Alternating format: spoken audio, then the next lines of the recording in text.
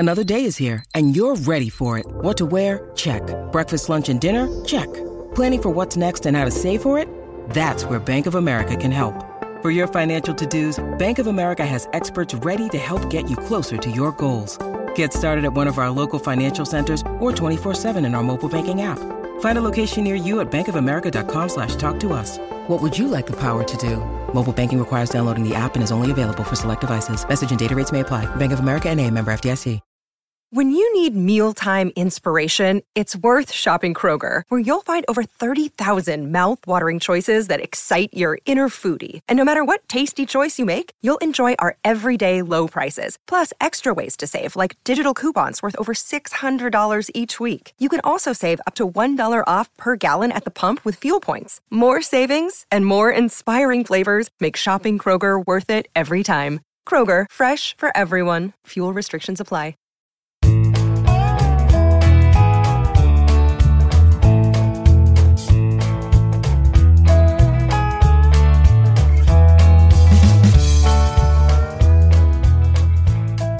Monday, April 13th, and you're tuned into the Cleveland Baseball Talk podcast. I'm Joe Noga, joined by Paul Hoynes, our Tribe beat writer. Paul, good to talk to you. You full up on Easter candy on this Easter Monday? I killed it, Joe. I was good.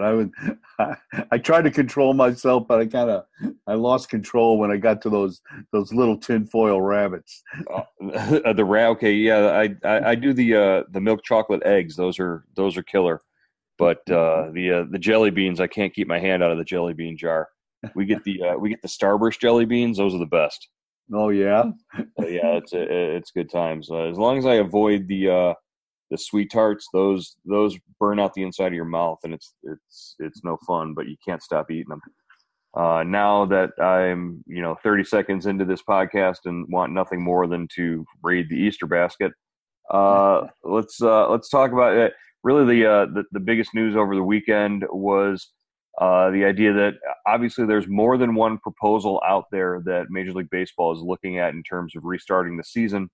And one of the ideas that came to light, nationally over the weekend was this idea that they would play two separate divisions with the teams in Arizona and in Florida, and actually play games in Florida, which was not something we had heard before. We had actually heard before that, all 30 teams would wind up in Arizona, but the idea of playing, keeping the divisions separated completely, not having American and National League, but rather having Cactus and Grapefruit League, and really sort of radically realigning the way that the teams are set up in divisions. What were some of your takeaways from the idea that we could see a completely different sort of arrangement or alignment of teams in Major League Baseball for whatever kind of season we have in 2020? Yeah, I kind of like this idea a little better, Joe, than just 15 teams moving to Arizona and having 30 teams play there, and I just thought there's so many details and hurdles to clear. So if you got 15 teams staying in their spring training homes in Florida, the same with Arizona, it seems more feasible to me.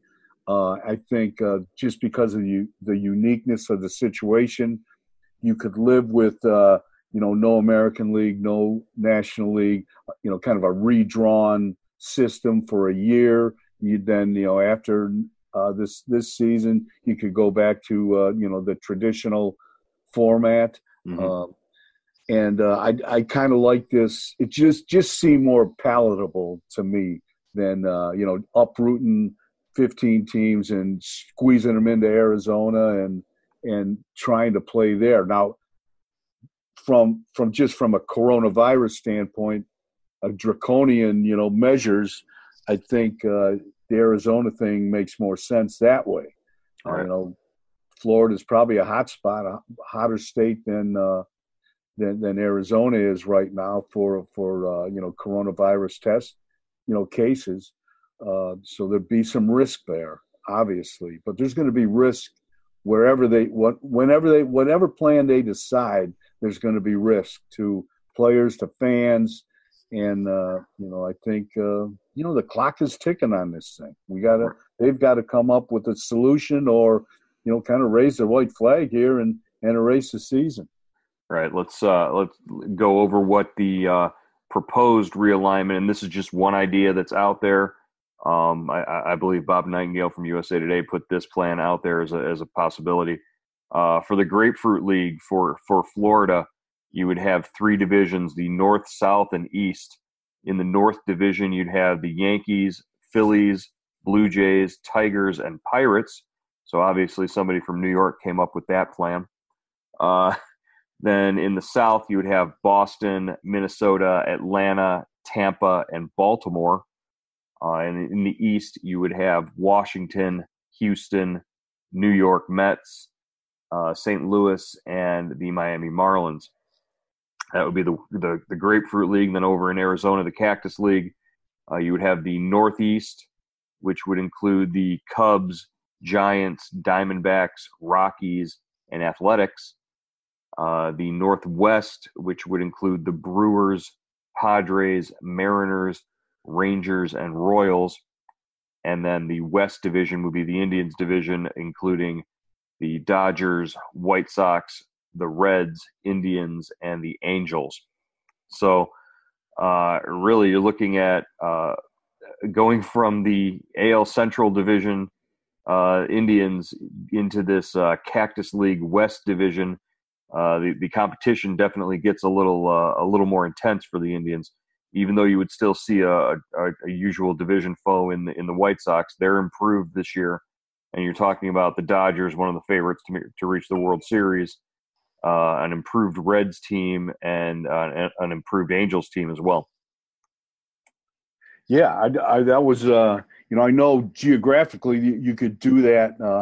You could play games in the Indians. The Dodgers and the White Sox share a facility. The Indians and the Reds share a facility. Your farthest trip would be to Tempe, which is about a 50-minute trip to the other side of Phoenix to play the Angels. So you could play games and you'd be sleeping in your own bed. After the games, you wouldn't have to really stay overnight at any place. Right. But yeah, the Dodgers, they kind of got the Tribe got the short straw there, and especially like you said, if the White Sox and the Reds are as improved as everybody thinks they are, and then you get Anthony Rendon teamed up with Trout and Trout and so I mean that really helps the Angels offense as well, and Ohtani, Ohtani as well. And Upton too, and so not. Well, you're looking at the Dodgers are already a favorite, and then you're looking at 3 other teams in that division who all definitely were active enough in the offseason and took steps to improve their rosters. Whether or not, like you said, that clicks for the White Sox and the Reds, they were the White Sox and the Reds were the 2 most active teams during the offseason in terms of adding players. Yeah, the Reds, Moustakas and Castellanos, and they signed the Japanese center fielder, leadoff hitter. They got Wade Miley for the rotation. If you're playing the Reds in division, that means you play more games against them. I'm hearing up to 12. The possibility of 12 divisional games against each opponent. That means you've got to deal with Trevor Bauer and his social media, insidious social media attack. Be honest though, wouldn't those be fun games to cover and be around? That would be great. That would be interesting. A Clevenger versus Bauer matchup in the opener. Wouldn't that be just can't miss TV? That would be good. Yeah, definitely. So if this realignment plan comes into play, one of the other things that they're talking about is the possibility of having a universal DH. Because you wouldn't be able to just separate things out by American and National League, and you would have to have the DH in every game. Plus, that also gives you a little more roster flexibility, which is something you're going to have with a compressed preparation time and all that. If they do go to a universal DH for this particular season, no matter what it looks like, do you think they're ever going back? That's a great question, Joe. I think Bud Selig always said it would take something colossal for the National League to something colossal for the National League to accept the DH, and we're in the middle of colossal with a capital C. Yeah, and it doesn't get more colossal than this. Yeah, so I mean, maybe this is it. Maybe this is what it takes to wake those guys up in the National League and accept one set of rules. Joe, I'm just accept one set of rules, either the DH or the pitcher hitting. You can't operate like this. It's insane to operate with two sets of rules. Well, they've been doing it for long enough. I mean, it doesn't seem to. But the American League is always at the disadvantage. Right. Nobody wants to see the pitchers hit. Who wants to see a pitcher hit? There's no advantage to it. It's a dead spot in the lineup. You've got statistically, it messes everything up in terms of, your pitchers are judged differently whether they pitch in the American League or versus the National League, because you're only pitching to 8 batters in the National League. I'm in favor of seeing a universal DH, but you're right. One set of rules to govern the entire game would probably be ideal. That's what doesn't make sense is you grow up and you play the game from an early age, and in the peewee levels and the lower levels, the pitchers all hit. But then at some point in high school, they get the DH and they stay with that through high school and college, and you've got it in the minor leagues. So why when you get to Major League Baseball do you have to go back to making these guys hit when they haven't hit since they were 12, 13, 14 years old? It's just a traditional thing. I think the National League and one of the leagues in Japan are the only teams that don't use the DH. I mean, even the National League minor league teams use the DH. Right. Yeah, that's what I'm saying. It is even at all levels of professional baseball, with the exception of the two you mentioned there, it's a DH. So, yeah, and I guess the owners probably wouldn't mind that as much in terms of having to pay an extra. You're talking about extending life for players union members.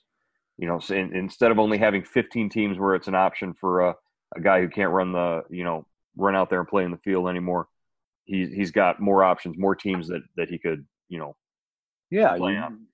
You wouldn't have had to trade Franmil Reyes to the Indians if you're San Diego. If there was if you knew that the universal DH was coming in a year or so. Exactly. Yeah, that's a good point. So, all right, let's remind our listeners here on the Cleveland Baseball Talk podcast, the exclusive way to get your questions asked on our podcasts is to sign up for Indian Subtext. It's where we take our questions for our show. Go ahead and you can send a text message to area code 216-208-4346 and sign up there, $3.99 a month, and you get the inside information and all the best takes from Paul and myself, and really you get sort of any sort of breaking news comes to you first via the text message. And you can ask questions and have a conversation with Paul and get sort of a little behind the scenes look there. Paul, what do we have in terms of questions today from the listeners? All right, Joe, we've got a couple. There's been a lot of questions coming in. So here's a question from Russ in North Olmsted.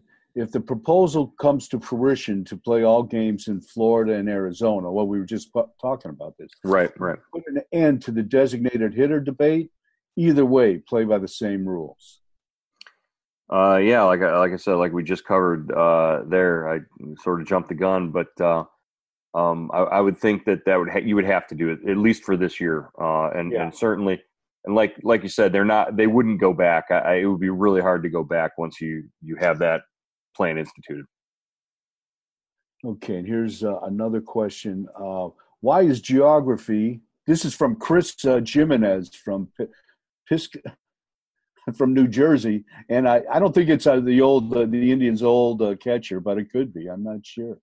You know what, Chris Jimenez. I just saw. Where did I see on Twitter a video of that home run where from Oakland, where the Oakland hitter is it Billy Butler, hit the home run and said something to him, and the two of them got in an argument all the way up.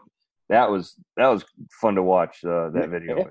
It's one of the memories that sticks out of Chris Jimenez. Yeah, from Piscataway, New Jersey. Piscataway, New Jersey. You got it. Okay. Why is geography an issue in the proposed Cactus League? None of the ballparks are more than an hour away from each other, and while it might be nice to keep teams that co-locate at the same facility together, there's a chance to have some fun. How can you not put the White Sox and Cubs in the same division along with Milwaukee?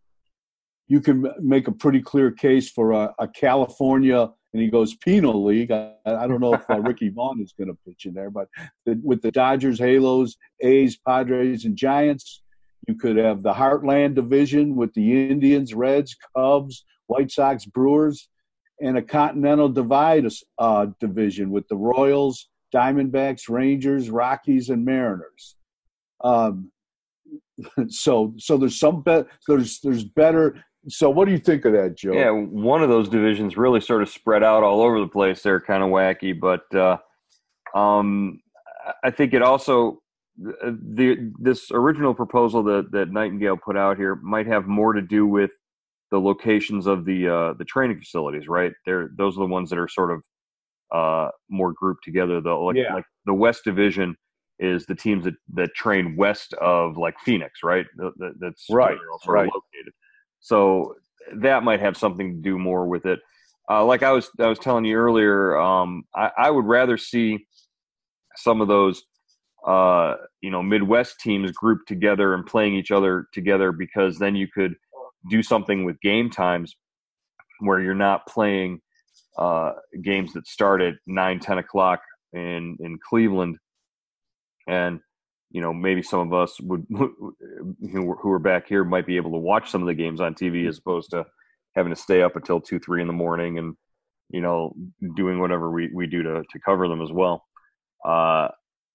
So if that's a consideration, if TV and making it available to some of the folks here on the West Coast, or I'm sorry, here on the East Coast, would be easier to do, I think that might be a consideration. But really, geographically, the way Arizona is set up, you can drive the furthest between ballparks is what, 50 minutes, maybe an hour tops? Yeah, maybe 50 minutes, an hour tops, yeah. So I mean, any combination could fit. I was listening to somebody on the radio, and they suggested, seeding, the teams in Florida and Arizona. The top 8 seeds go to the postseason from each state. And that's kind of an interesting kind of look at this. And I'm wondering what they're going to do in terms of schedule-wise when they put this all together. You're probably not going to get 162 games, out of this in time. Probably not. So if you've got to reduce the number of games you play total, are you playing only 3-game series? Is that something? Right. Would we see any 4-game series or 2-game series? I don't know. I would think you would have to just play all 3-game series and really not sort of be constrained by the ideas of these road trips or anything. You could play a 3-game series at home, a 3-game series on at the other team's park the next 3 days, and then be home again, because really you're not out on these big 10-day swings or whatever. It would. Now, in Florida, it might be a little different, but in Arizona, if you're always coming home to your hotel or wherever you're encamped at the time, I think that'd probably make it a little easier. Yeah, and I don't think there'd be a need for, those 2-game series, because those are caused by interleague play mostly. Right, mostly. And there's no interleague play. There would be no interleague play in either state. So I think, that makes sense, Joe. The only thing that would be an issue would be there would always be a team with a 3-day break. if you're playing, right, because you're playing, among 15 teams, the odd number, there's always one team not playing, and that team would be off for 3 consecutive days, and or you'd have to play double headers maybe. Right, and that, well, you could play maybe split double headers. Yeah, you play one team plays double header every day. Maybe. Yeah. A split doubleheader every day would solve that, I guess. Yeah. But wow, yeah, the idea that each team there would be teams that would have to be off for 3 days at a time at least once. It's way too much math for me to wrap my brain around right now. Is that it for the questions? Or we got one more question. One more, okay. From Mary Lou Miller from Cleveland. How can the ump, catcher, and batter maintain social distancing? What about a close play at the plate? Well, here's one. The umpire and the catcher already have their masks on, right? Right. So, and I think the batter is going to, or the runner is going to be trying to get out of the way as fast as he can. So I don't think there'll be there might not be a change of an exchange of who knows? I don't know. I guess maybe they might have to wear a mask. No exchange of pathogens, and you'll see the umpires wearing a mask, like a surgical mask too. Now, maybe you got to give the base runner, if he's on third base, a mask. Right. If what I'm hearing, some of these proposals might come true, we're talking about the possibility of robot umpires. So if the umpire's a robot, then it doesn't matter. Now, an automated strike zone might give the umpire the ability to take a step back and be 6 feet behind the catcher. But the catcher and the batter are going to be less than 6 feet apart. And anytime there's a tag play at second base, you're talking about a game where the pitcher is wiping sweat off of his forehead and then throwing a baseball. So look, there's no perfect scenario or situation where there won't be some sort of exchange of pathogens in some way that could conduct the virus. The hope is that there's enough testing and enough screening to go around to make sure that nobody out there is actively contagious, and that you're not putting the guys in that situation. I think if they're on the field and they're playing, I don't think they're going to have to worry about social distancing at that point. Yeah, because they will be tested. Right. It seems like they'll be tested, a couple times a week or whatever it is. I mean, yeah. So that's interesting. It'd be like the scene in The Naked Gun where they step up to the plate and Leslie Nielsen frisks each guy. So the umpire will just have one of those temporal thermometers and he scans guys. He comes up to the plate. That's the only way we can do this. It'd be great. So we're talking about moving forward this week. It in terms of the window and the deadline and the time frame here. We're looking at 2 more weeks in April, and we've got to get some sort of decision or some sort of plan in place, right? Yeah, I think, from talking to people, I know that they want to play as many games as possible, and that's always driving this issue. But I think the main thing that's driving the issue, as we've said, is the coronavirus. And if that doesn't give them a break, they're in trouble. So they can make all the plans they want, and it really doesn't matter.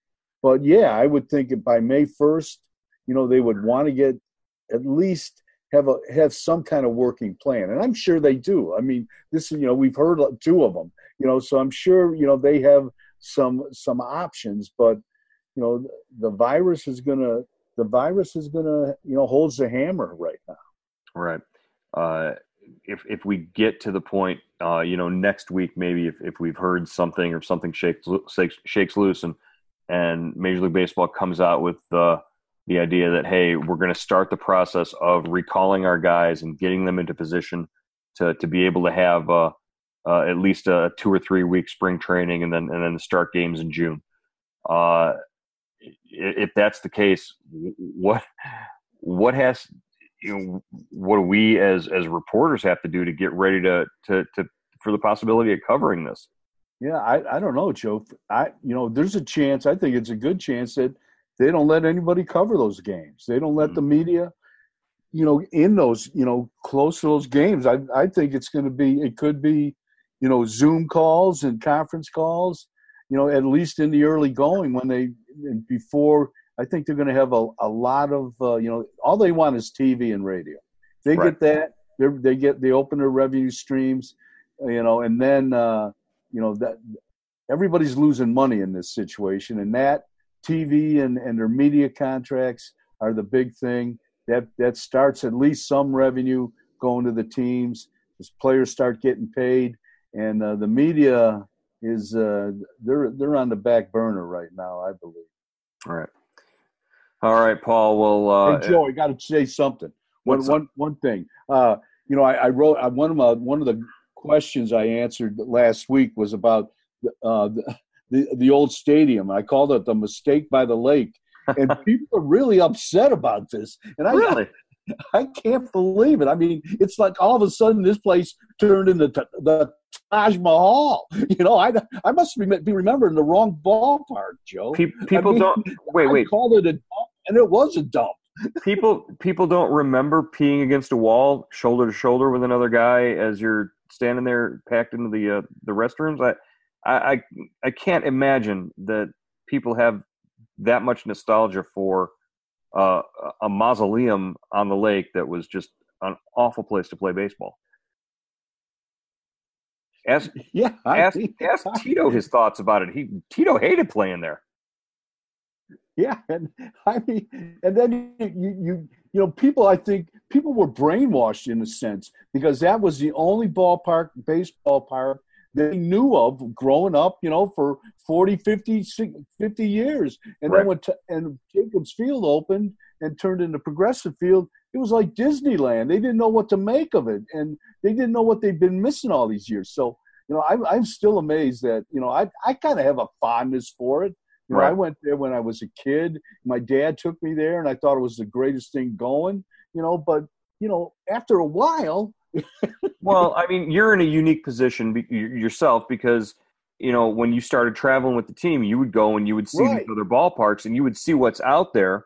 Not just the newer ballparks, but even the older ballparks that were just better set up than a stadium that was essentially built for the 1936 Olympics that never came here. So, you're talking about. I think it's a sort of a misplaced outrage or feigning outrage in terms of maybe memories. Memories are better than the actual thing. I don't get that because and what's in your memory? What's the ballpark that you went to early on in your career when you first turned around and just said, "Wow, this place is a million times better than going to playing games at Municipal Stadium."